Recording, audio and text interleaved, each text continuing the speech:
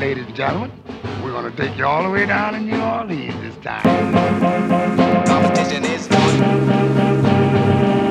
Competition is on. Competition is on. Competition is on. Competition is on. Competition is on. Competition is on. Competition is on. Competition is on. On the paint. On the paint. Like an old school whipping. Competition is on. Competition is on. Ladies and gentlemen, it is Friday, and welcome to another edition of Hard in the Paint with David Grubb. It's been a fantastic week, and one of the things that I've always done on this show is bring in guests who I find interesting, who may not be in the traditional realm of sports, but have voices and, you know, to me, intrigue me, and I want to have deeper conversations. And one of those people that I came across and who is joining me today is Miss Kelsey Wilkerson. And she is a former PR, still doing PR, but making the transition from traditional PR to sports and entertainment. This is a strange time to make that transition. So we're going to talk about that. We're going to talk about some of her fandom. We're going to talk about the sports that she follows, and, you know, we'll have a good time. So let's jump into it. Kelsey, welcome to the show. How are you doing? Yay, I'm so excited to be here. Thank you so much for having me, David. I'm excited. It's actually my first, podcast. I'm excited to, chat and just, talk about some fun things. But, yeah, I'm doing good. I'm happy it's Friday. So, how are you? I'm doing well. It's been an up and down week, and I think for all of us, as Americans, particularly African Americans, it's been an up and down week. So, I would tell you, just a few days ago, emotionally, I was probably about as low as it gets, after the Breonna Taylor decision and some of the other things that we've been watching, but that's been this whole year for us. But here at the end of the week, I'm a lot more energized because folks have reached out and folks are trying to, and I think that's been a really cool thing that we've all seen, is this support this summer of each other, and in particularly in this field of us kind of rallying around each other and trying to get us into these spots that historically we've been left out of. For you, as you watch this and you make this transition, particularly as a Black woman in this business, because as a Black man, I got one set of challenges, but as a Black woman, you have another. What made you make the decision to go into sports? And what, do you think the unique challenges that you're going to face making this transition? Yeah, I think this is a great question. And I think just thinking about everything that's happened over the last week, it's just I feel I'm at a point where at least this point, I was almost out of tears. So after the 2016 election, I was living in DC, I was working in politics, and after that, I remember I cried the whole the rest of the week into the next week, because a lot of people we foresaw the things that were going to be happening the next 4 years, and especially having that political mind, that critical thinking, we knew, we were seeing things that were hey, this is going to happen. Mm-hmm. And so up until this point, I was just wow, I can't believe this is still this type of things are still happening, but I'm not shocked. And as far as the transition into sports, I've just always I've loved sports, watching football with my grandma was a huge deal for me. I was an athletic trainer in high school, and I'm still in the corporate space of communications, but I just feel communications is one of those skills that's necessary in every field. So everything, whether you're doing engineering, technology, entertainment, sports, I feel communication just always has to be there, because you have to be able to get your message across as an organization. And I just feel being, a Black woman trying to transition into sports, I feel honestly, I feel it's a great time, right? Because they want our voices in these rooms. They want the voices at the NBA to be saying, hey, what should we be saying on this? Or even better yet, the strategic council piece, right? How should we be thinking about this? Not even necessarily material, but how do we even approach the conversation? Who should we be following on Twitter who's thought leaders on this? what type of like, you know, information should we be putting out as thought leaders as the NBA to say on this? And like, also like, I know there's always a conflict, especially like when in crisis comms with, you know, legal and comms, like those two like butt heads, because legal's always like, no, I'm gonna don't say anything. It has to be stripped all the way. Well, legal and the board are like, no, you cannot say this, you cannot say this, and comms is like, no, you have to say this. And it's crazy because by the time, and a lot of the statements that we're seeing from like the NBA and the NFL is different, but like, I'll just say the NBA, but like a lot of the statements that we're seeing from like these sports leagues and things, they've been like kind of watered down. Like the comms person probably would have said much more, but they've been watered down so much to just appease certain groups. And the NFL statements, like, those statements were just like, I don't even know why y'all are putting out a statement. Like, for what, Roger? Like, I don't get it. So, and it's clear. Yeah, it's clear who does and does not have at least some people in the room. Yeah. And worse than that, the thing is, it's not just good enough to have us in the room. You have to listen. And on these issues, I still feel as if the leagues have not necessarily allowed African Americans to lead the discussion. We are allowed to input the discussion, even at the NBA level, which has done a good job for the most part, but it's still driven by others. We get to participate, but things like the NBA choosing what slogans are okay and permissible, and the way that the announcers are able to deal with things, and sometimes even who's on the call of the game. Particularly, we saw it in the NFL.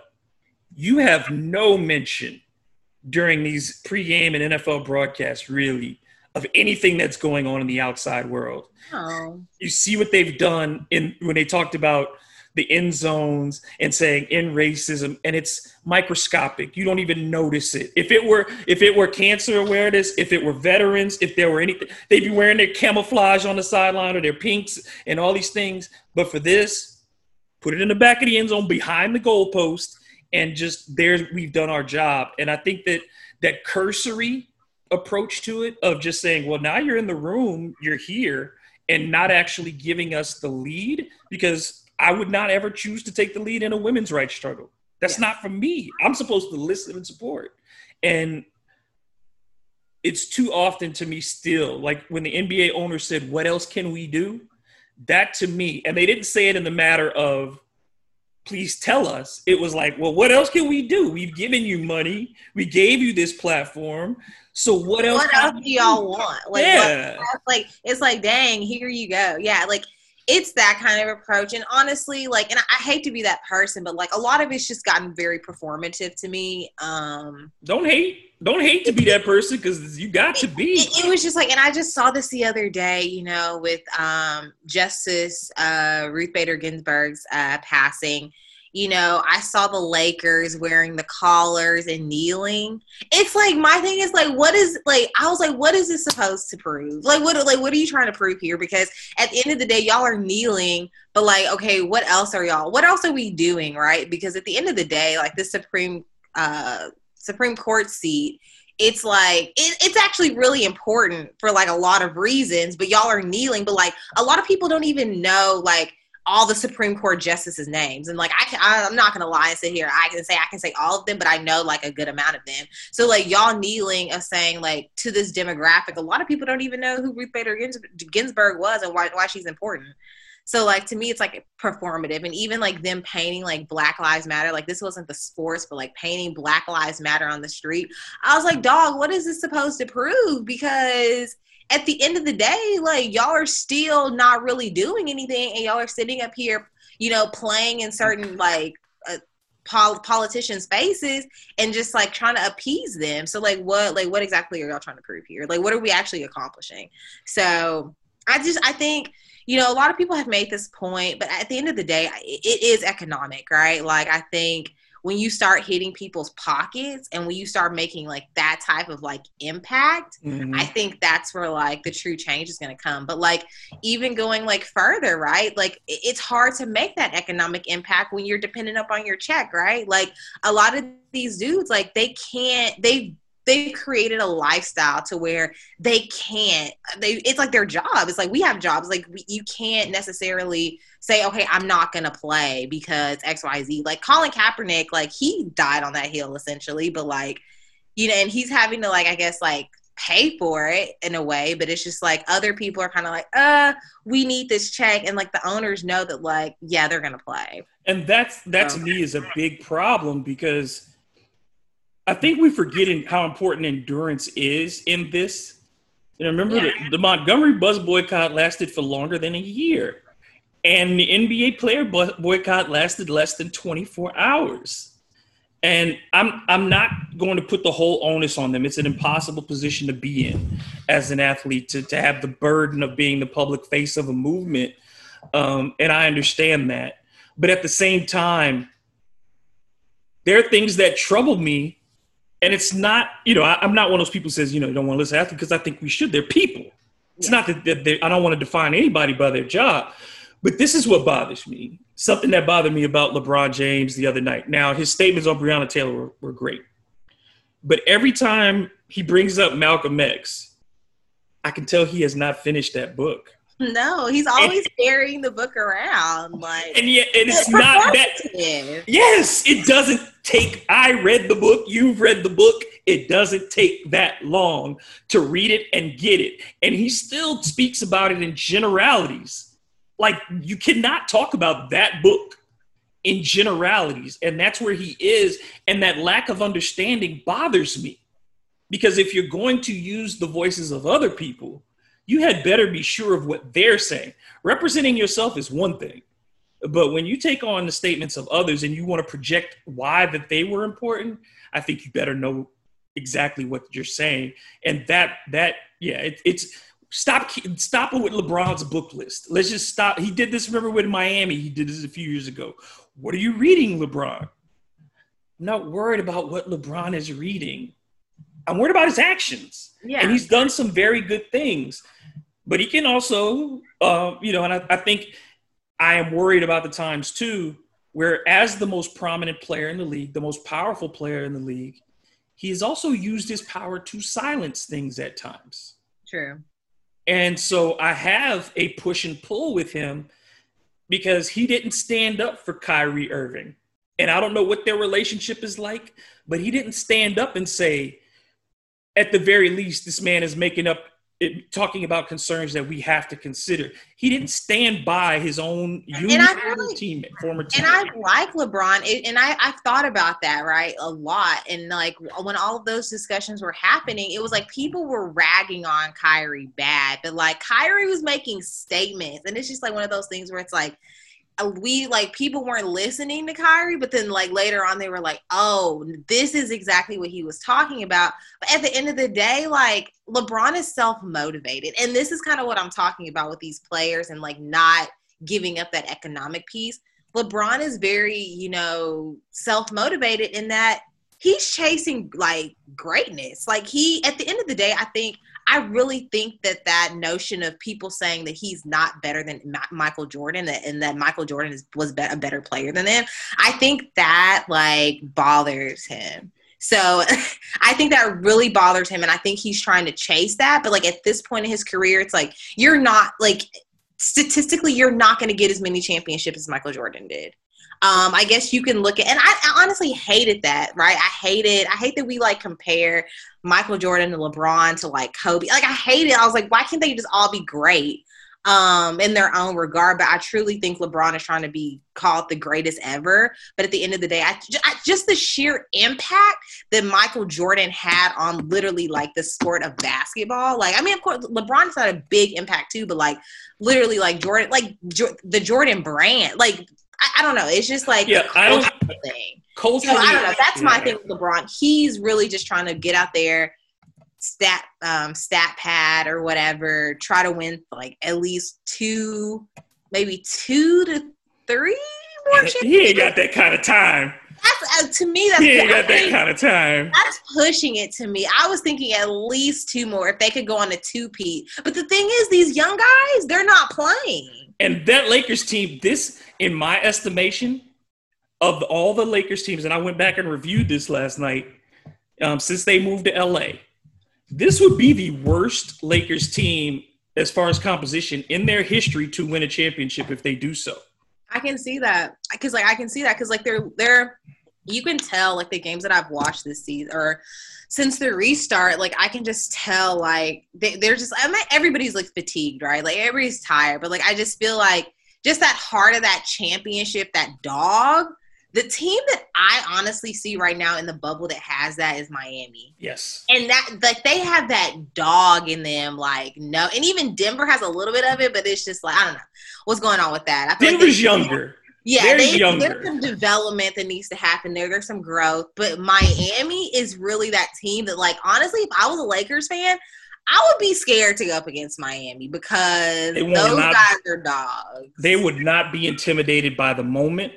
And they would be physical with the Lakers, which is something Lakers don't like, particularly Anthony Davis. And again, people think I harp on Anthony Davis like I got a personal beef. But I've been talking about that dude for 5 years about the separation between his athletic greatness and his talent and the mental thing that it takes to be truly one of the 2 or 3 best players in the league. And he still hasn't jumped over that bar, in my opinion.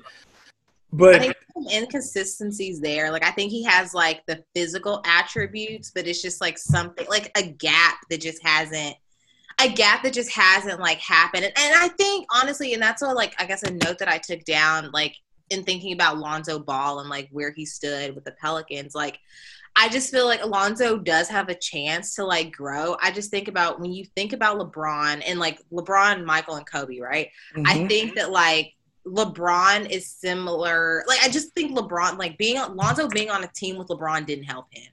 I think LeBron, like I said, has been self-motivated. I think had Lonzo been with like a Kobe, like a Michael or something, I feel like, and maybe not even Michael, but more so Kobe. I just feel like people that were around Kobe wanted to be great because like Kobe, like, I don't know, he just inspired greatness and he like really wanted to mentor young guys. And I feel like LeBron is like, no, like I need you to come in here and I need you to like be ready to go. Like I don't have time to mentor you because I'm trying to do this. Yeah, that is why I think a lot of people have said, and I think this is why Kevin Durant in my mind was dead on when he said, why would most guys want to play with LeBron? You know, yeah. Because you are essentially working on his legacy. Yeah. And as a player, if I'm trying to be great, that's not why I didn't come into the NBA to create your legacy. I came to do the best for me and to excel as the player that I can be. But everything has to fit around LeBron. I think that's the one thing to me that does keep him, in my mind, behind Jordan, behind Kareem Abdul-Jabbar, who I think is the greatest player of all time. But that's my opinion. But I think you're the hardest thing for me is to go across errors, but I still say, to me, it's Kareem, Jordan second. But for LeBron, I think no one has been more dependent on having to have it his way. Yeah. He has to have, like, the coach. Like, I think in Miami, I think it was – that was the best LeBron. And I think it was important, too, that Pat Riley told him, like, because they wanted to fire Coach Spo, and, like, or LeBron's people wanted to fire Spo and bring one of LeBron's guys in. And Pat Riley was like, no. Like, I'm not doing it. You're going to, like, this is my guy. You're going to play, like, with Spo. And, like, I think that, like, LeBron, even just going back, and I don't, like, I actually, like, I like LeBron. Like, I'm not beefing. I used to be beefing with LeBron heavy because I'm from Dallas, and I used to be beefing with LeBron heavy. The night he called us all broke, I was like, wow. But I was beefing with LeBron. Yeah, my life is good. Yeah. Go back to your life. Wow. And, like, even, like, I think I was, like, in high school then, and I was, like, sitting there. I was like, wait. He basically just said tomorrow he's going to wake up rich, and we're all not going to wake up rich. So he's basically calling us bros. And that we hating on him because he got money. Yeah, I was like, I don't really like. I was like, and I think honestly, I think like his PR team has like, I think he's gotten the PR like makeover or something. Because like I feel like the image of like 2011 LeBron versus this LeBron, I feel like those are two different like public LeBrons. But yeah, like I just feel like with every situation, like with even going back to Cleveland, in Miami, this Lakers team, he's writing a story. Yeah, and even the email that he sent to the league or like the Laker. I don't know how that email came about, but like it's weird because how is a player able to like tell the league I'm not getting enough fouls? Like I didn't know that was like a thing that you could do. I mean, it was, and it's not like this is a new conversation in the NBA. You know, it goes back to guys like Shaq. Well, any big man, first of all, can complain to you about the fouls that he's taken over the course of a game. But LeBron engages in so much physicality too. And you saw it last night in the game where there were literally plays where he ran people over and got the call himself. So it's like I find his complaints disingenuous. You know what I mean? Like that's the part. If anybody is going to complain about being not treated fairly by officials, it cannot be LeBron James, because this is the dude who's gotten away with flopping. This is the dude who gets away with these emotional outbursts whenever he is called a foul. We've seen him berate officials and hold on to the basketball until they try to reverse a call. He did it the other night. And it's just, yeah, I'm not a LeBron. People say, oh, you're trying to hate. No, but what I'm saying is everybody should be analyzed when we're talking about them on the court or on the football field or whatever, because their actions are all part of the sum totality of how we evaluate them. And I think that these are you made your point of there being an I think it's an insecurity when you frame everything that you do essentially in reference to somebody who is not concerned with you. Jordan is not worried about LeBron. Kobe wasn't even worried about Jordan in that regard. He wanted to best him in that regard. But he was actually and even like from everything that I've read and everything that I've seen, and LeBron's just a different type of player. But as far as like somebody being close to what Michael Jordan was as a player, that player was Kobe. Like that's who like we could say was like as far as like greatness as compared to Michael Jordan was Kobe. So it's like LeBron is just his own like person, but like I think he still wants to be he wants his name written in the history books as I'm the greatest. LeBron James was the greatest player ever, which, you know, I like that level of confidence, but I also think some of the young guys who have played with LeBron have suffered, you know, developmental wise. Name one young player that turned into a star playing alongside LeBron James.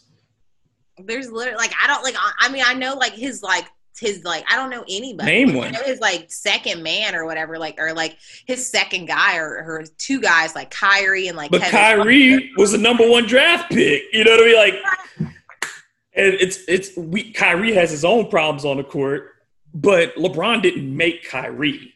You know what I'm saying? LeBron didn't make Kevin Love. He certainly didn't make the Miami Heat.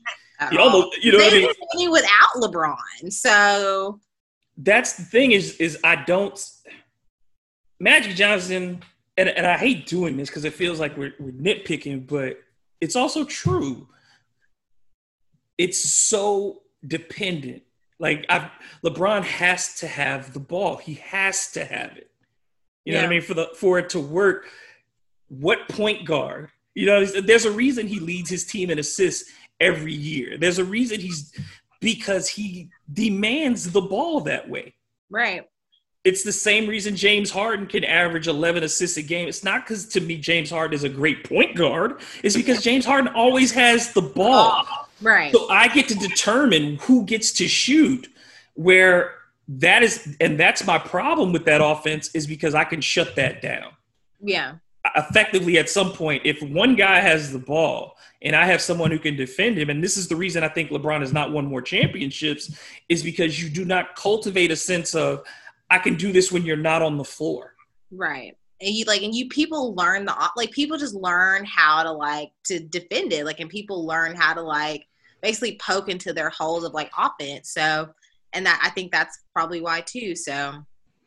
And the last part of it too is, people talk about the Lakers have not been tested, and they really haven't. You played Portland in the first round, which was the worst defensive team in the playoffs. So, and then they had CJ McCollum with a fractured back, and Damian Lillard goes down. So after he wore himself out trying to get his team into the playoffs. Second round, you get the Rockets, who might be one of the stupidest teams in the history of the NBA. And then now you get a Nuggets team that is talented, but its core is very young. Yeah. Your best players are just young, and they don't have enough. Particularly, it's Paul Millsap has been really bad. They don't really have anything from Gary Harris in this series. He's been awful. If Murray doesn't go off, they don't do well. Yeah. And if Michael Porter Jr., like, if he doesn't – what I've seen, if he doesn't go off, like, I guess if he's, like, lukewarm or, like, just can't get his shot going. He's not engaged. Yeah, it doesn't work. And, like, for them to win, Jamal Murray almost has to score, like, 50 points. Again. He and Jokic have to do so much heavy lifting, and it's just that makes it really hard. It's difficult to stop their pick and roll. It's one of the best pick and rolls in the league, but it also it kept Jokic so far outside, so they had to make that adjustment to bring him inside. When we switch to the East, it's going to be over tonight, in my opinion. Miami and Boston. I just think Boston is incredibly talented, but they're also incredibly short benched, and Miami is just deeper and quite frankly better at this point. And just better coach. I think I saw something on Twitter about talking about, like, who's, like, the best coach. I guess it was, like, maybe a few rounds ago, but who's, like, the best coach in the bubble right now. And, like, I was like, Spo, like, 100%. Like, he's not new to this. He's true to this. Like, he's new to everybody's new to the bubble. But as far as, like, being in a situation like this, like, honestly, all these coaches are new, like, that are, like, in the finals right now. So it's just kind of like, Miami just has the edge. And it's just like, I mean, technically I'm still supposed to be, like, a Miami, like, hater because of, like, 2011 or, like, whenever it's your Mavs fan. Yeah, so I'm technically supposed to, like, I guess, still hate the Heat, but, like, I don't know. If you love basketball, you can't hate them. Yeah, if you just love basketball. They're so good, and they're just so hungry. And, like, I'm happy to see Jimmy Butler winning because the way I feel like, Philadelphia framed that situation was very – in Minnesota. Yeah, like, I just feel like he's just been framed as a villain for, like, a lot of his career. And I feel like now, like, he has a great situation. He has a great teammates. Like, the chemistry is awesome. I feel like they're hungry. Like, I'm excited.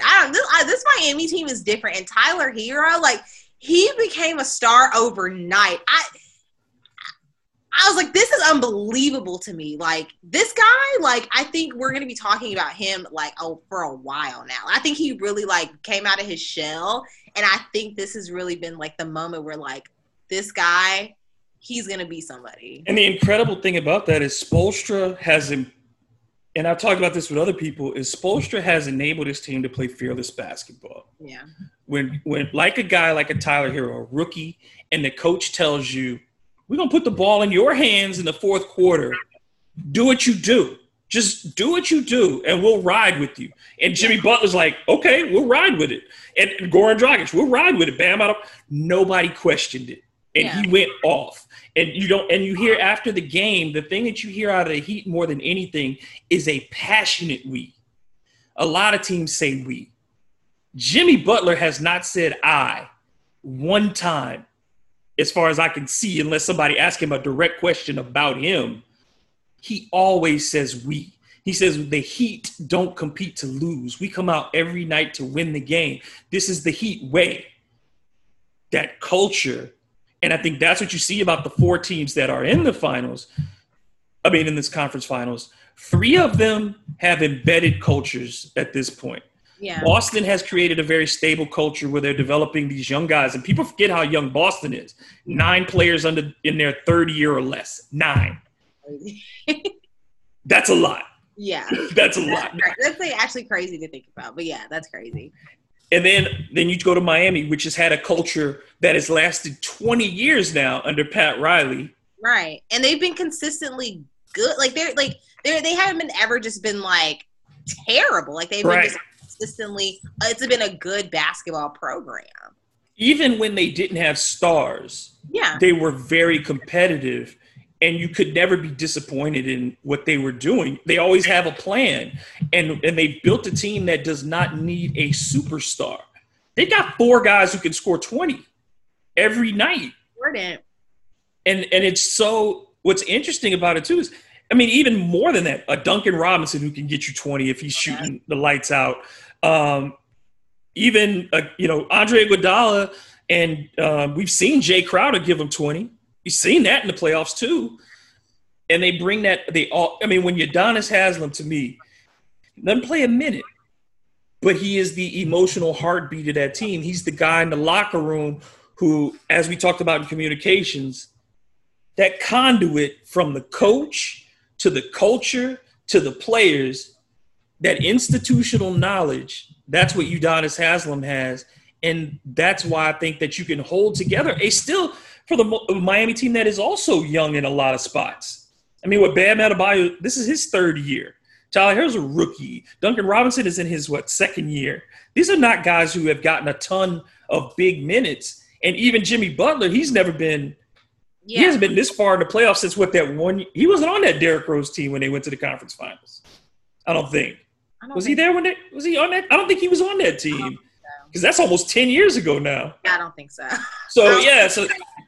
So yeah, I mean, it's like, I think that piece is important. Like, I think just like the leadership and like I said earlier, just like that leadership and like the super veteran leadership, I feel like that's important because to make the young guys feel bought in, to make them feel like, to give them that confidence, which is why I said, like, going back to like Lonzo, like that's why I feel like Lonzo has just not been successful thus far, like, or that's successful thus far. He's kind of having to like get it out the mud by himself because he just has not had that. You saw the 3 guys who came to New Orleans. All of them had their best years of their career once they got out of LA, because I think they were given the room to grow. Again, when you play with LeBron, you have to help LeBron. Yeah. It's the LeBron show. And it was weird too, like the messaging, like with Magic Johnson, how he was like, we're giving the keys to the franchise to Lonzo. And like, it was all of that. And this was messy too. Like all of that conversation about how like Clutch Sports was like trying to like push out, Lonzo or Trey. Well, all that messy talk, like up front. My thing is like, why can't y'all just do this in the background? Because to me, that's a distraction to these guys. Because they might act like it's not bothering them, but at the end of the day, like they're like, oh my gosh, I might be getting traded. Like, I don't know. Well, I mean, I can tell you, talking to coaches on a regular basis, they've told me that younger players now do not adjust well to change. I can see that. Because they have not had a lot of change in their lives. When you're the best player now, and you know how this AAU structure goes in the high school structure, you identify these kids in 6th, 7th grade, and then once they're on that track, you put them on AAU teams that are stacked, or you send them to a private school that can recruit from all over your city. And they never understand what it's like to play on a really bad team or a team where you have to lift that group up because everybody's really good. Or you playing, and for Zion Williamson, my criticism of him was when people said he's going to do all these things, you could see the offensive talent, but I said, where would he have ever learned how to play defense? Yeah. Because in high school, he was playing against kids half his size. I mean, some of them looked like elementary school students. You saw the videos. And then when he gets to college at Duke, 95, 96, 97% of the players that he played against were guys that are going to be accountants or lawyers and things like that. They ain't going to play ball. And like with Zion, like, I don't know, like, watching like Undisputed and like, I guess I'm like more so on the train of like Shannon Sharp's, I guess, thought pattern here. Like, I know Skip was like all bought into Zion. Like, Zion's going to be like great. I think that was a perspective. And then Shannon was like, I don't know. Because he was just like, I haven't seen enough from Zion because like what we see of Zion is like I mean, when he plays, he's explosive. When he plays, he's great. He's explosive. All of this he can like produce. But the problem, my fear for Zion is like, I guess, can he stay healthy? Like, can he stay healthy? Like, I'm concerned just from like a nutritional standpoint, right? Like, it's crazy that I would think like this, but like being a young guy, like being, you know, having all this money, like having access to like whatever food you want, like, is Zion like really keeping his body like in the shape that it needs to be? Because like, I guess my thing is like, why are these injuries like so like frequent for him? And like, are they related to a weight issue? And so like, that's my, I guess, concern with like Zion, like going forward. Yeah, I've always like, I had a real difficult time before that draft because I'm a Ja Morant person. I was in love with Ja Morant before I'd seen Zion play a minute because Ja was a year earlier. So I was heavy on, like, once I knew that the Pelicans had the number one pick, I knew they were taking Zion. That was done. But I was hoping before that the Knicks would get the number two so that the Pelicans could trade AD to New York and the Pelicans could get Zion at two. I mean, to get Ja Morant at two. And I was like, then I'll have this team that I really want to watch. But as I look at it, for 5 years, if Zion is healthy, I would take Zion in 5 years. But I feel like his career is not going to be a 15-year career at this stage. He can prove us all wrong. Some people get injured in the beginning of the career, like Steph Curry, where it took him a few years to get over ankle injuries, and people were wondering if he was even going to get an extension with Golden State. Well, now he's Steph Curry. Maybe that happens with Zion when he figures some of these things out. But I don't want to see the organization treat him with kid gloves again next season. Either you're playing or you're not. If he's out, don't put him in for 15 minutes in a game. That helps no one. Either he's playing 30 plus or he's sitting. That has to be it. That was always very weird to me. I was like, why? Like, I get like the load management thing. I was just like, you gotta let him, because at the end of the day, coming into the bubble, like everybody was like rusty, everybody was like whatever. So like just those like 15-minute like stints and things like that, I just feel like you're not even getting the dust, like being able to get the dust knocked off at that point. This is just like, I don't know, like for fun at that point. So yeah. Now, we're going to transition from hoops to the NFL, which you love. You are a huge Saints fan, and you talk a lot about the Saints on your Twitter feed. I am concerned about this weekend, but I'm not overly concerned for the long haul yet. I think that the Packers present a lot of problems for the Saints, especially coming off what we saw on Monday. But at the same time, if they finish these first 4 games, it reminds me a lot of last season in the sense that while Mike Thomas is out, just hang on. Don't fall below 500. The same kind of mindset we went in when Teddy took over was like, if they can get to the break at 5-3 or 6-2, we felt like, well, in the second half, the Saints will come along and Drew Brees will be fine and they'll pick it up. Well, you got 5-0 out of that. Okay, so now we dropped this first one without Mike Thomas. And it's got 6 more weeks maybe of him to heal.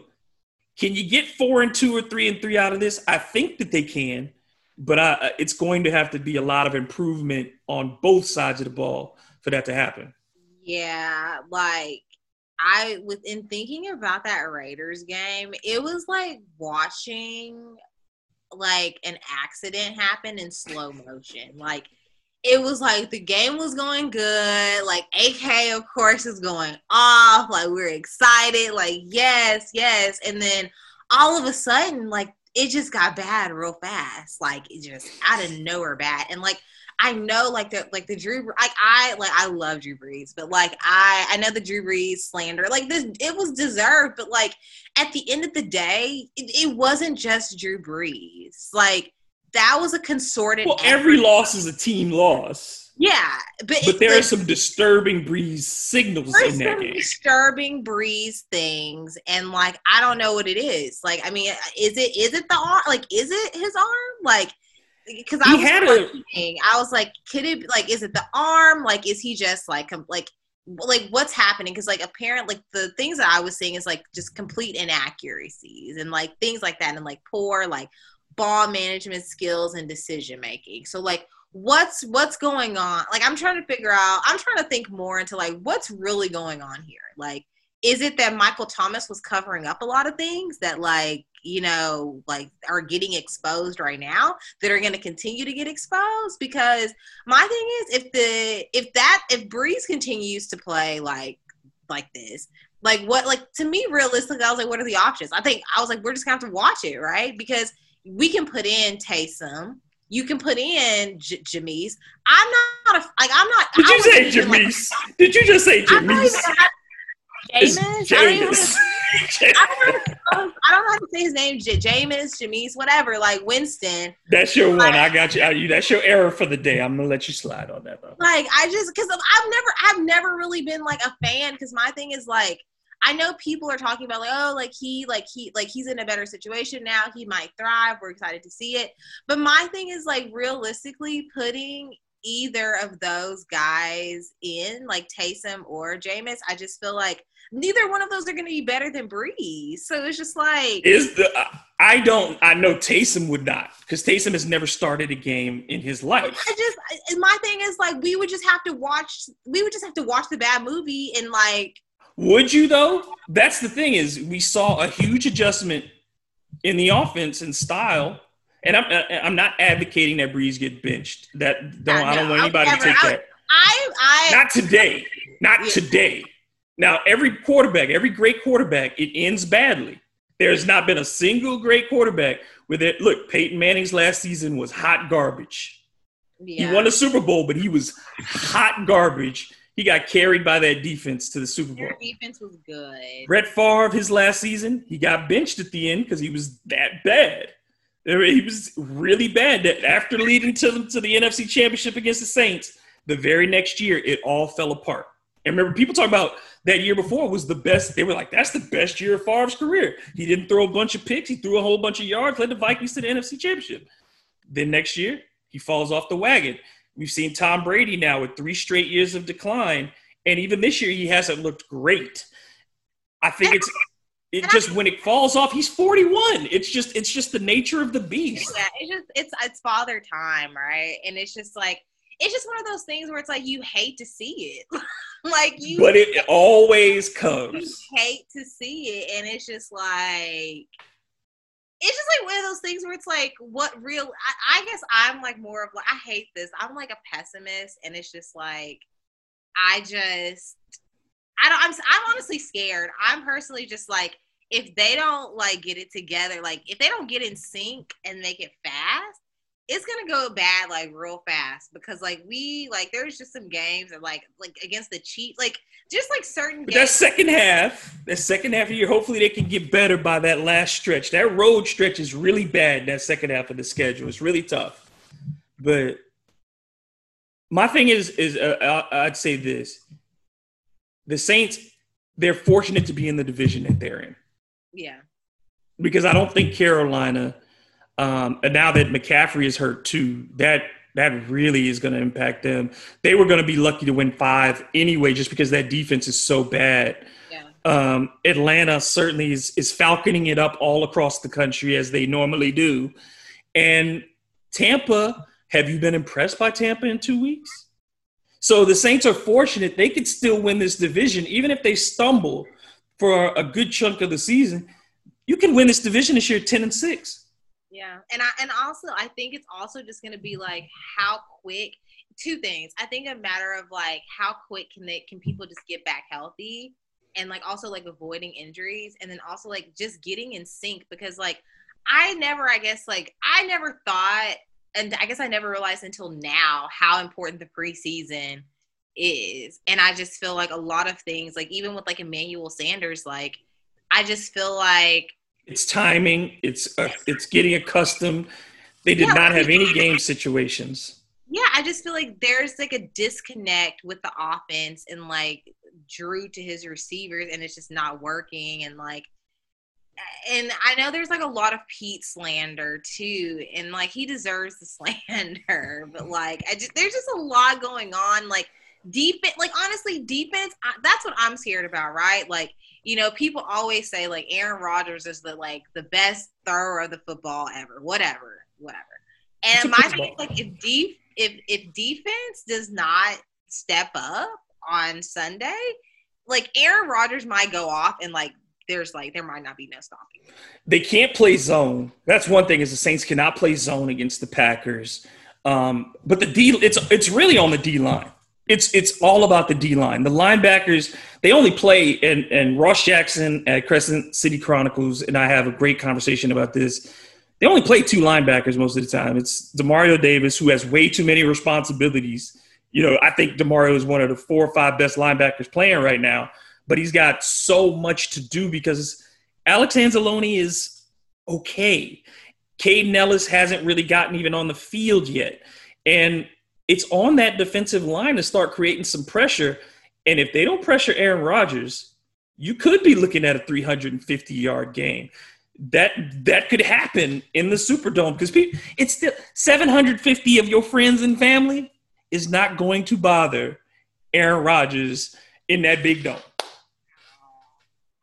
And I don't know. I think, like I said, and I guess there's other things that need to happen. Like I said, defense has to step up. The O-line has to get consistent. They have to contain Aaron Rodgers. And the penalties have to stop too. It just has to stop. Period. That has to stop. Drew needs to the picks need to, that doesn't need to happen either. That needs to stop. And I think they need to just try some more trick plays with Taysom. Think about that too. He's only had six touches, 5 carries and 1 reception in 2 games, which is another thing that's been a surprise. You gave a guy $7 million and you say we're going to run packages just for Taysom. That's what they said. Remember, he was going to get a lot of snaps because they had to justify the $7 million. Yeah. So and they need to do something about that.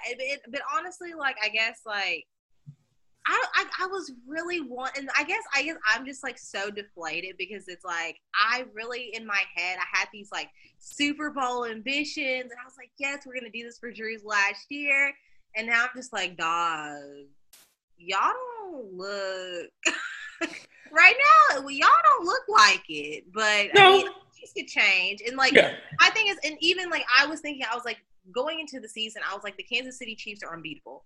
But then I saw that they got beat by the Chargers. So I was actually, these guys have some vulnerabilities. And, if you get them early, they are beatable. So it's hard to gauge all the teams. I think when we get to week 4, week 5, we'll have a much better idea. But, yeah, the Saints, they've got to run it more. And give that line an opportunity to move forward. Andrews Pete is a solid pass blocker, but he's not a great run blocker. I think it's really important for Cesar Ruiz to start to develop. I hope he's able to play more because they were counting on him to step in and be a vital part of this line. Nick Easton has shown that he's too inconsistent. So all these things, that's right. I don't want anybody to think that this is a singular Drew Brees problem. The Saints have problems at every level right now.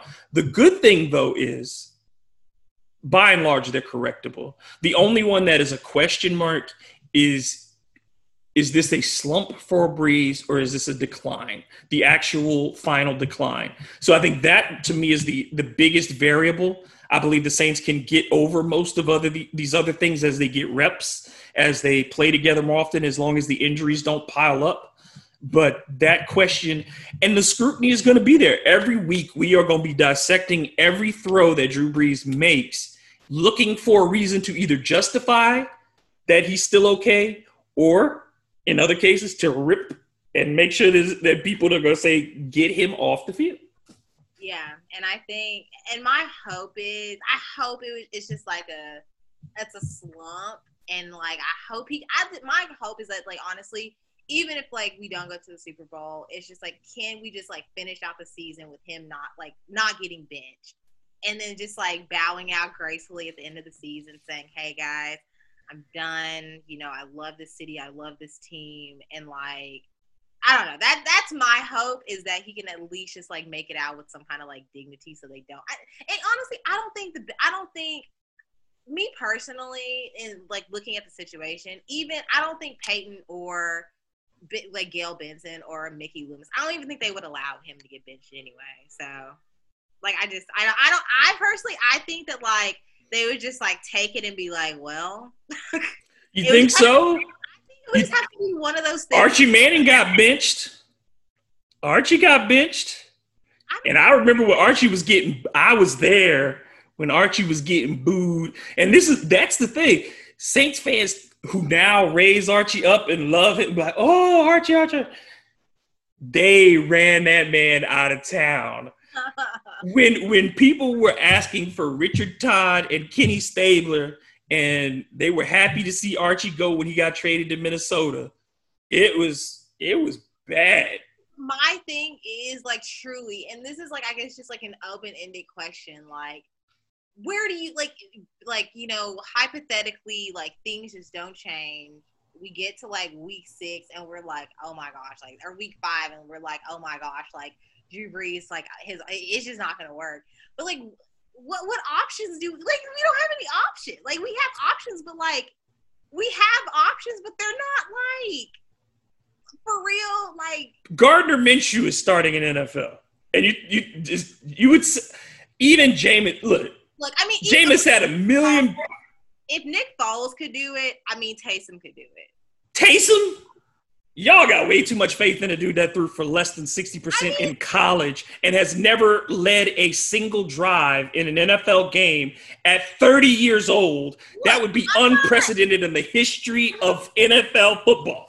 Let me make it clear. I'm not on the start. I'm not on the start Taysom like train. I'm not on the start. Somebody got to explain to me. I'm going to ask you this. Explain to me what makes you even think he's a quarterback. I mean, I don't know. Like, I don't know. I've seen like the plays that I've seen. Like, he looks like he has like a good like throw, like good accuracy. But like, I've only seen a few. He's less than 50%. I've only seen a few. I've only seen the plays that he's like actually done like well. So, but the thing is, like I'm saying, like, to make it clear, I'm not here saying like that's literally what I'm saying, right? This like is proving my point. If the case comes up where we like have to like, if the team has to like get to the question where they're looking at themselves in the mirror and say, do we bench Drew Brees? What are your options at that? You got a 5,000-yard passer sitting on the bench. But I don't know. I guess, and I didn't really pay attention to Tampa. I haven't really paid attention to Jameis's career, and I didn't pay attention to the Buccaneers last year. Jameis is not perfect. Jameis is not perfect. Or FSU, but it's just like I don't know, right? But, you know, Teddy wasn't perfect when he got there. Remember, Teddy was coming off his leg almost falling off. His career was almost over. He had missed an entire year before he got with the Saints, and now he's starting in Carolina.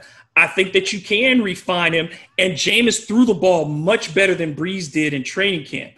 All those interceptions, remember we were hearing about all the interceptions the Saints secondary was getting in training camp? Most of those were off of Drew Brees. So I'm not saying this could be just a timing thing, a lack of reps. It very much could be. But at the same time, I wouldn't give up on a 25-year-old quarterback who's already thrown for 5,000 yards in the NFL, which is really hard to do even on its own, no matter how many attempts you get, who needs to clean up his mistakes and get better at making reads. Where is a better place to do that than with Sean Payton, who can modify that offense and maybe take away things like throwing only passes that travel about 4 yards in the air?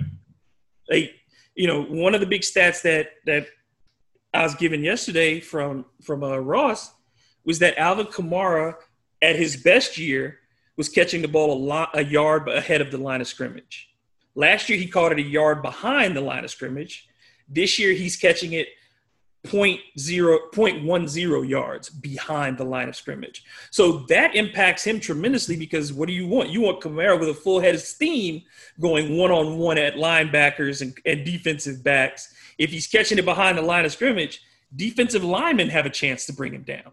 Right. And I think that's a big thing, is that Is it the timing, or is it a fear that right now he doesn't think he can get those throws further down the field? And I think Mike Thomas does cover up a lot of sins for anybody, for any quarterback, if you had Mike Thomas, because the dude creates his own separation, and physically, just as far as strength and getting the ball out of his hands, that's what makes him, between Julio, DeAndre Hopkins, and Mike Thomas, that's what makes Mike unique. Yeah, that's what makes him him. So that's what's so difficult. That's what makes can't guard Mike. So I mean, that's to me. So I think that's why they need to keep working Latavius Murray early, give him some carries early on, let him set a tone, get some play action opportunities, just a few. You don't need to throw 10, 12 play action passes, but give yourself 2 or 3. Give your receivers an opportunity to get an extra half second of separation down the field. But as you look at this game, the Saints are a 3-point favorite because they're at home, but I think the Packers win this game by 7 to 10 points. I mean, I've been thinking about this game like every day, right? Like my friend texted me and she's like, yeah, my team plays your team on Sunday. I'm just like, I'm turning off my phone. I'm turning off all connection to the internet. I don't want to know the result till Monday. It's just like, my thing is, it's just like Aaron, like my fear, it's just like based on what I saw last week going into this week, I would say the Packers are going to win because like, I don't know if those things could get fixed over the course of a week. 5 days, yeah, because you have a short week. Yeah, so I don't even think those things could get fixed over the course of like the 5 days. We don't have, Michael Thomas. And then just the Aaron Rodgers factor. Like, I'm not saying that Aaron Rodgers is like this amazing, like. But he's in rhythm right now.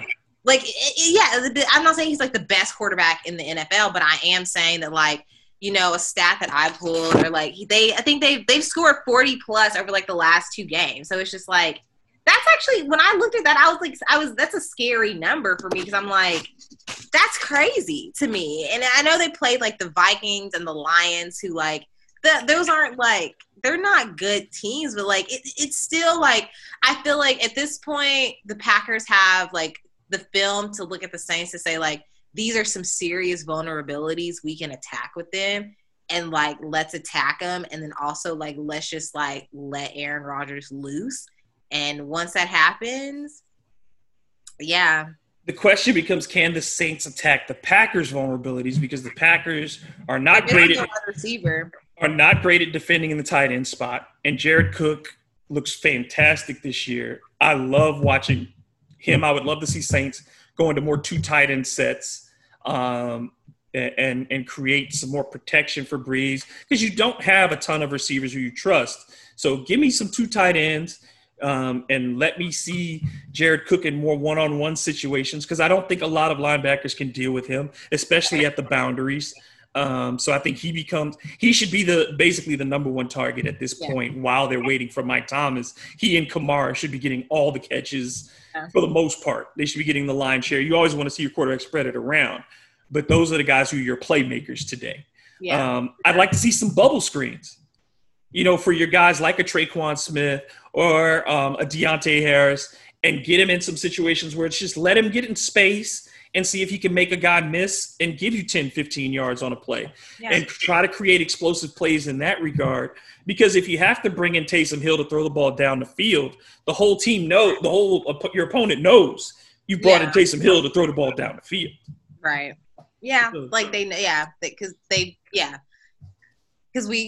essentially because we've done it before, and like that they know, and that's the vulnerability that I'm talking about, is like just like Drew's like, whether like ability or like fear, like you said, to throw it, like it, like they understand that if we're throwing it, it's going to be Taysom. So yeah, I don't know. I think we'll see. I don't know. Like, I hate being like, I want to be so positive, and I want to say like, oh my God. You're conditioned as a Saints fan to be negative. Yeah. It is your birthright. And it's just kind of just like, honestly, this year I was like Super Bowl or bust. But then after Monday's game, I was like, the Saints can't hurt me anymore. Like, you have to let them stop. Yeah, you can't take that. You can't take the abuse. Treat it for what it is. It's entertainment. It's not life or death. It's a game. It hurts. It hurts because I want to see Breeze win so bad. I'm gonna let you explain this to me before we go. What is the infatuation? What is this? Tell me about it. I have no idea. So obviously, like, I'm from Dallas, and like I literally, like, I remember trying to be a Cowboys fan, and like I remember just being like let down when I was younger, just like all the time. And then like my like love for the New Orleans Saints came out of like I went to like what my first Mardi Gras, like at this point, like 4 or 5 years ago. And like from then, like now I go to, like, before COVID, I was in New Orleans like 2 to 3 times a year. Like I love the city. I love the culture. So I was like, oh my gosh, I love the Saints because like I love the gear. Like it was, I don't know. It just became a thing where like I want to be associated with this city in some like way. And like I want to show my love in this way by being a fan like of the Saints. With you so far. I'm with you so far. And then like as far as like quarterbacks, I just really felt like I was like, I don't know, like I really just like love the way just like Breeze like carried himself. I love just like his leadership, you know, like looking at the games were like obviously like not this season, but like the past seasons, I was like, oh, like this whole team is great. And I feel like Drew's a huge part of that, like as with his playing. And I know that has been declining like over time. And I just feel like he's been like the underdog. He's also from like, he's from Texas. Like he's from like Westlake, Texas. So like, I don't know, like that's why I like Breeze. And like, honestly, it was a hard time for me, right? Like, whenever he, like, I don't know, like those Yahoo Finance comments, those flat comments. But not just that. It's a 10-year history of some things. Yeah, as a person, I always separate the two. As a quarterback, yes, Drew Brees is one of the greatest quarterbacks to ever play. As a person, I have very little consideration for him. I think he's a phony as a person. And I'll say it on this podcast and I'll say it to his face if he ever asks me. I think he's a phony. I think his support for Black Lives Matter, as he says it, is a farce. And I think the Saints organization support for racial justice is a farce because they just put out a graph that showed where owners commit their money in politics. Gail Benson only donates to Republican candidates. Drew Brees is a registered Republican in Louisiana. Yeah. And the things that he has said and done have been very, very frustrating to me. So as a person, I don't care for Drew Brees. So I want the Saints to do well, and I hope he performs well as a professional in order for the team to win. But as a person, I have no love for Drew. No regard. Yeah, actually, like, this is funny that you say that because I have a friend who his family is from New Orleans. He's like, Kelsey, like, you're actually the only person that likes Drew Brees because everybody else, like, they're not feeling him.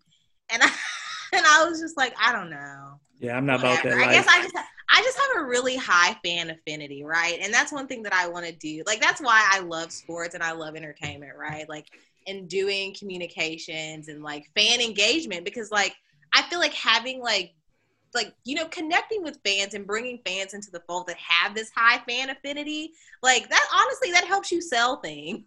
Like, honestly, like, the New Orleans Saints are looking for people like me because I'm likely to go out and buy, like, the Drew Brees jersey, buy, like, things, like, that kind of, like, those things. So I have a high fan affinity, and, like, I feel like I have that for everybody, right? Like, or all of my favorites. Like, Drake, like, I have a, like, extremely high fan affinity for Drake. This has been like a decade-long fan affinity. I have not missed a Drake concert.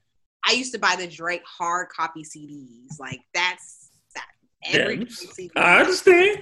I wouldn't listen to anything. You're a ride or die fan. Yeah, like, essentially. And, like, sometimes I end up dying in, like, with the person, like, dying in that hill, like, with the person. Like, I'll say that they're wrong, but, like, eventually I'll end up in the ditch with them. So I know that's, like, terrible, but, like, it's just my fan affinity. No, I just wanted to know. I don't judge people. I don't judge other people for how they, you know, for how you choose to, you know, be a fan. I'm not going to do that. You know, now, if it came, like, if we were talking about something more important, then that would be a whole different story. We might have a different conversation. But I just wanted to know because it has become a conversation in the last few days, too, is when there's been any criticism of Brees, anytime, whether as a player or as a person, there is a large segment of the city and the fan base who have just absolved him of any time.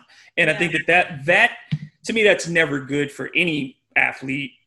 Everybody has to be judged critically, whether it's Sean Payton, whether it's Mickey Loomis, whether it's Drew Brees. There's nobody above that scrutiny. And it's just accountability. Like, I mean, I literally like said what I said, like with like, for instance, just like, since it's the most recent, like incident, like not incident, but like, I guess like his like comments, like on like his statements to Yahoo Finance on the flag. I was just, my questions about that. And he had said that, but he had said that before, whenever Colin Kaepernick initially started kneeling, like he said these things before, but it's just the fact that he tripled down on what he said. And my thing was like, why are you talking to Yahoo Finance anyway? Like, as a PR person, I was shaking in my boots, because I was just like, why are you talking to Yahoo Finance? Also, why were you not prepped? Well, he didn't. He said what he meant. He said what he said, and he meant that. It's just like, I just feel as a PR person, and like, I don't know who he has like on his team, but like going into that, I would have said, hey, you know, here's the climate. So they're maybe not worried about that. They're not worried about that. They're speaking to their audience. Maybe you don't say this like this. And honestly, my thing about it too was like, I also thought about, I was like, is he trying to run for office?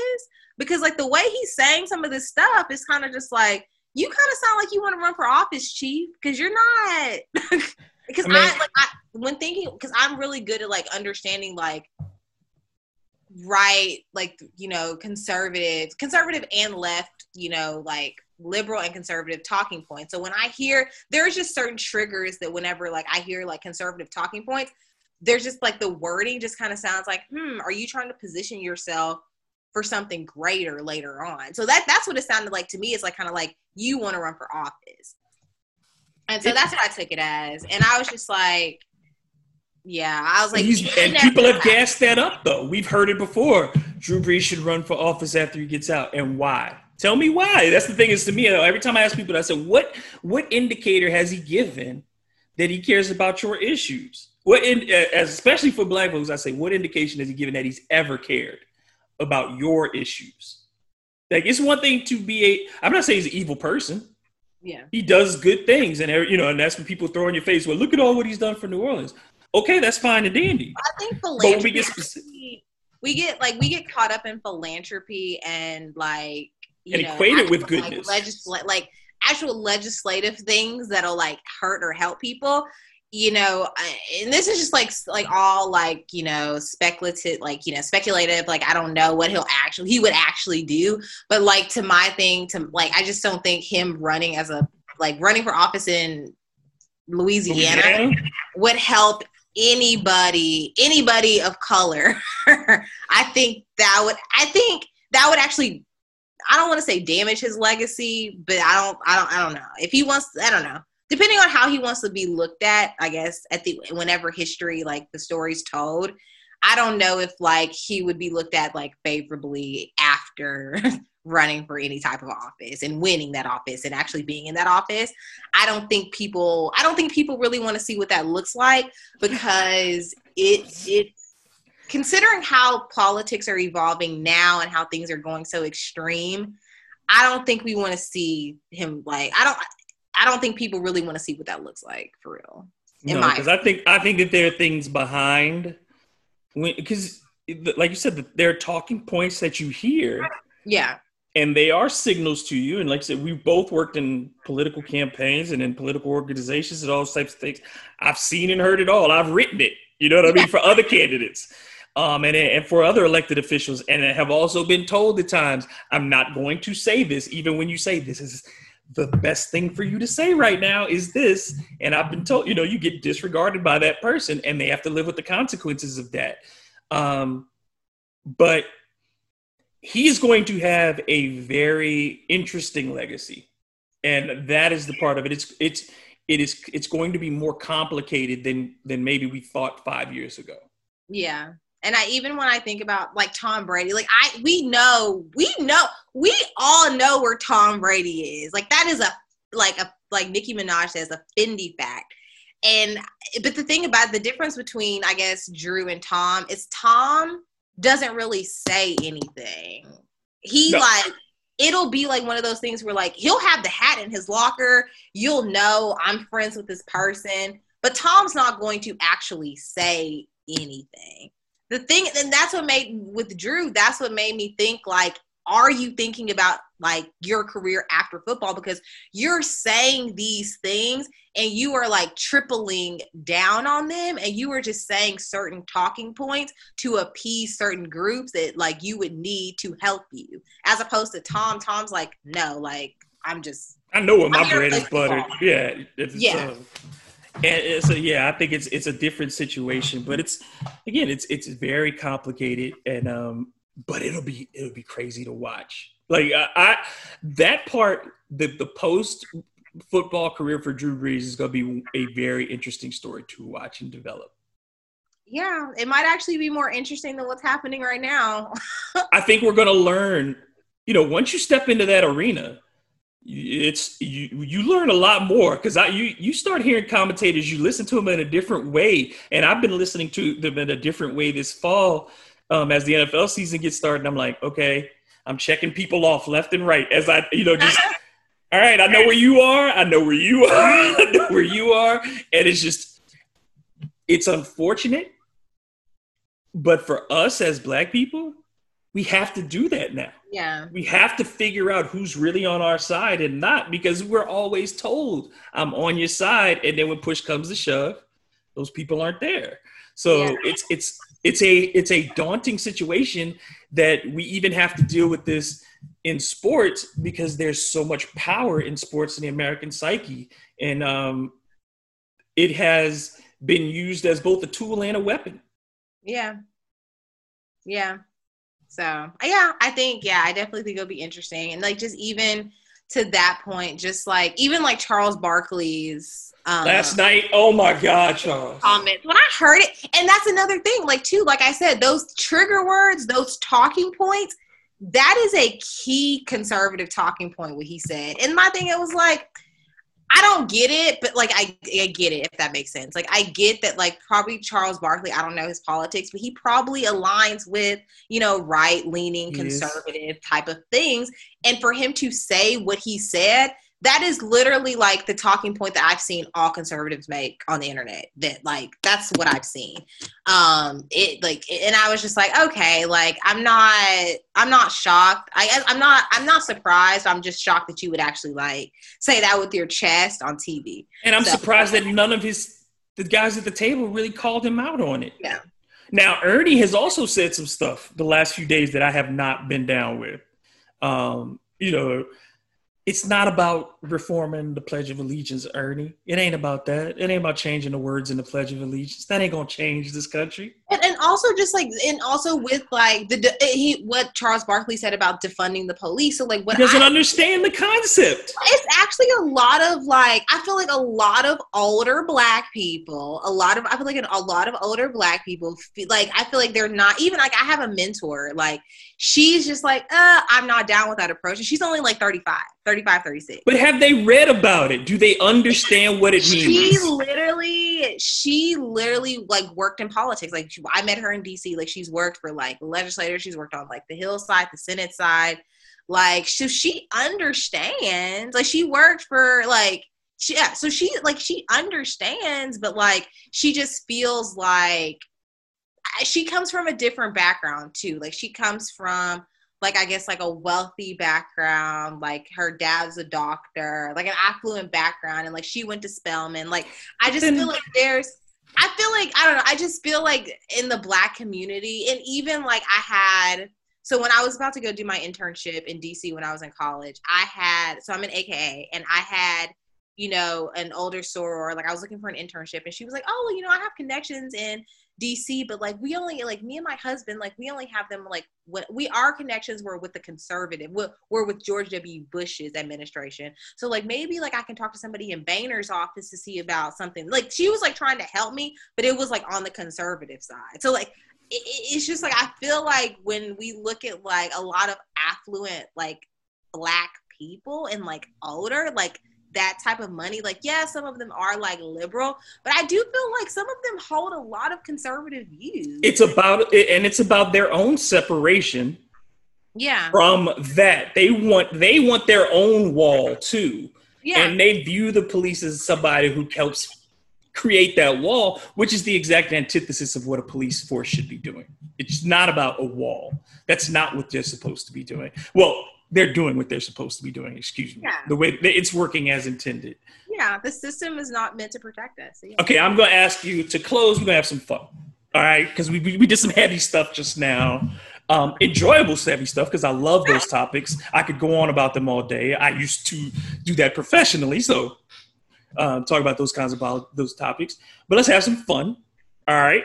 Scared. Okay. Yes. Everybody who gets to this part, they always say, "Don't put me on the spot." But you're going to be on the spot, and it's going to be fun. Okay. These are painless questions. All right. They're painless. Okay.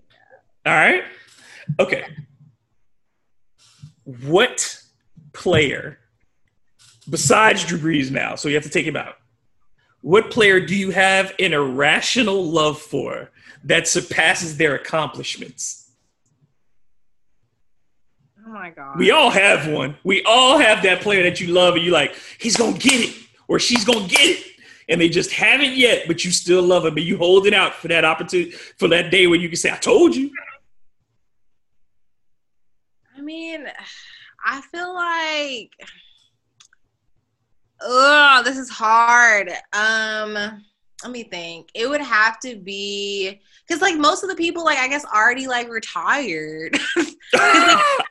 Well, I would say because like growing up, my favorites, like as far as like NBA, were like Dirk Nowitzki and Steve. No, I'm not talking about a star. That's Okay. You see, what I'm saying is a person who you believe in.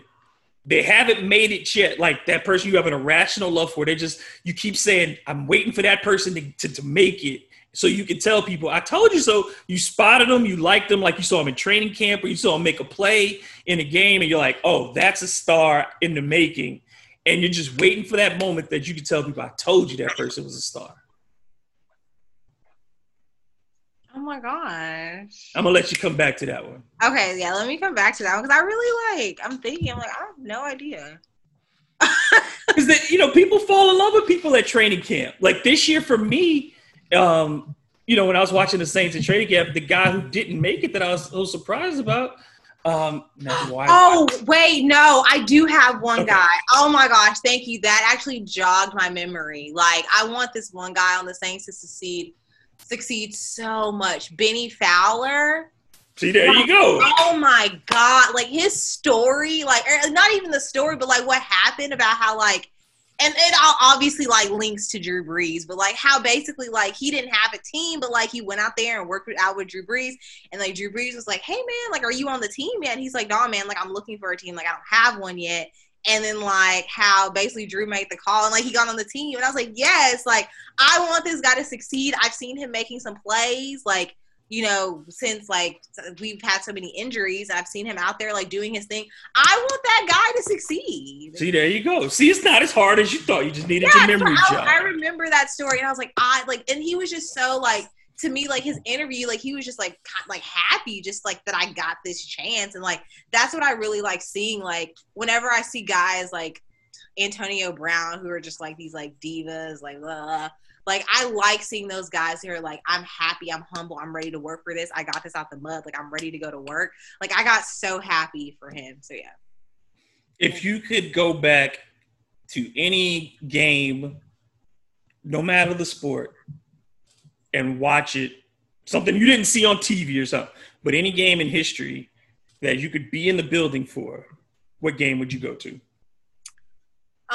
And I feel like this is like the cliche answer. Are you gonna say the Jordan game or the Kobe 81? Well, that's what I was gonna say. Like, I would have loved to be in the building just to watch Kobe Bryant more, like, and just like, and even like watching him more, like growing up. Like, I remember, like the games like that they would play against the Mavericks, and things like that. But I just really feel like it's like one of those things where like you just don't appreciate somebody until they're gone. And I just feel like I really wish I could have just saw him like play and like really like be in those moments and like really like see how he brought LA together and like the city together and like how happy he made the city and being there when they were like really like winning. So like I think like those type of games. Or I would have liked to be at the Malice at the Palace because that fight looked lit. So I would have liked to be there because that looks very interesting. Yeah, Steven Jackson is one of my favorite people in the NBA, and I want him. If I can get him and Matt Barnes to be on my podcast, that would be awesome. I really want the two of them because I think they do. Do you watch All the Smoke? Yeah, I think honestly you'd be able to at least Matt Barnes because like Matt Barnes has been doing like a lot of like podcasts like things lately. But I just love those two guys because they're like, my dad is from Port Arthur, Texas, where Steven Jackson is from. So my dad always, anytime somebody came out of Port Arthur, he'd be like, watch the Port Arthur boy. And so Steven Jackson was on my radar that way. And then I got to meet him last year when the Big Three came to New Orleans. So he was just an incredibly cool guy. But yeah, those are the kinds of players that I really love. Those guys who nobody thought they would get to a certain level. And Steven Jackson was a vital player for a number of teams. Same with Matt Barnes. Yeah. Matt Barnes, who only got like one multi-year contract in his life in the NBA, but dude was a baller, just a straight up baller. You have the dog in him essentially. Yep. Okay. Give me your three. If you're so your NBA player of all time. Who's your favorite NBA player of all time? Your favorite NFL player of all time? Who are you putting up there? And which one would supersede the other if you only had to choose between them? Of all time? I'm going to feel embarrassed because I feel like my list is not going to go back like far enough. Don't matter. Your all time is different for everybody. If you became a fan 3 years ago, that don't matter. To me, it's like, it's not about when, it's about what you like. It's just, this is an opinion question. It's not a judgment question. Okay. So I would say my favorite player of all time would have to be, or NBA player would have to be like Steve Nash. Okay. There's nothing wrong with claiming a 2-time MVP for your favorite player. Because I just like my earliest memories, like I mentioned, of watching sports were like watching like the Mavs. A lot of Mavs, yeah. And then watching like seeing Steve Nash, like seeing all that he could do like on the court. Like he looked so little, but like he was able to do like move the ball like so quick and so like efficiently. So like Steve Nash for the NBA. For the NFL, this is hard for me because like my like it just changed it. Like it's not, things just like change in my mind or whatever. But anyway, so I guess, can it be like somebody who like I'm just like rude? I don't know. This is so hard. Oh my gosh. Let me see. For the NFL, you gotta go ahead and say Breeze. That's your dude. I know it. No, honestly, here's who I'm really gonna say. Honestly, like Breeze, yeah, but like I was a huge Cam Newton fan, right? Like, or I still am. I think that even because like Cam was going into I remember Cam going into the league when I was graduating from high school. And I was like so excited to see Cam because I was like, he's just so great. Like I love the way like he carried himself. And I just feel like he's just so good. And I feel like he just hasn't gotten like a fair, like a good shake. Like he you know, they played, or he played with the Panthers. They went to he went to the Super Bowl. Like, I think that like Cam is just like a great, and I feel like he had all those things happen that in Carolina.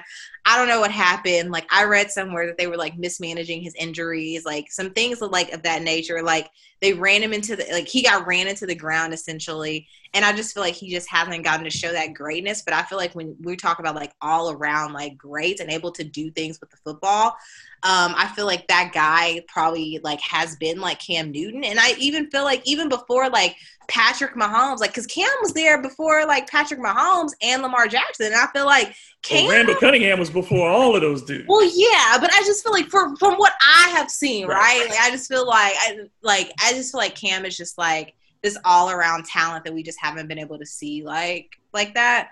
So I would say he's like one of my favorites. So if Steve Nash in his prime is on TV and Cam is on TV at the exact same time, you ain't got no switch button. You only pick one.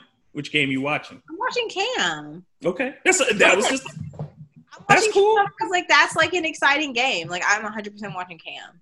Period. That's all it is just for fun. And also I forgot this other guy, adding to my guy that I want to succeed. And I know being a University of Texas grad, this is going to be awkward, but I really want Jalen Hurts to succeed, even though he's in Philadelphia, because I feel like Jalen, like the way, I guess like commentators like kind of like talked about him. It was kind of like, oh, we don't know about this guy. We don't know about this guy. But after just watching some interviews and like watching how humble he is, I really want him to like eventually get a chance. Yeah, it's not okay. He didn't endure the greatest tragedy of all time, but to go from what he did at Alabama, win them a championship, do everything that he did, then lose his job to Tua, take that with dignity, then move over to Oklahoma, set all kinds of records, play great football for them, and then still have the indignity of people asking you if he should play quarterback. Then I'm rooting for Jalen Hurts too. I want that kid to do something great. And Carson Wentz is clearly showing that he's not getting better. So hopefully Jalen gets a shot soon. Yeah, that's what I'm really excited, or who I'm really excited to see. So this has been fun. Did you enjoy it?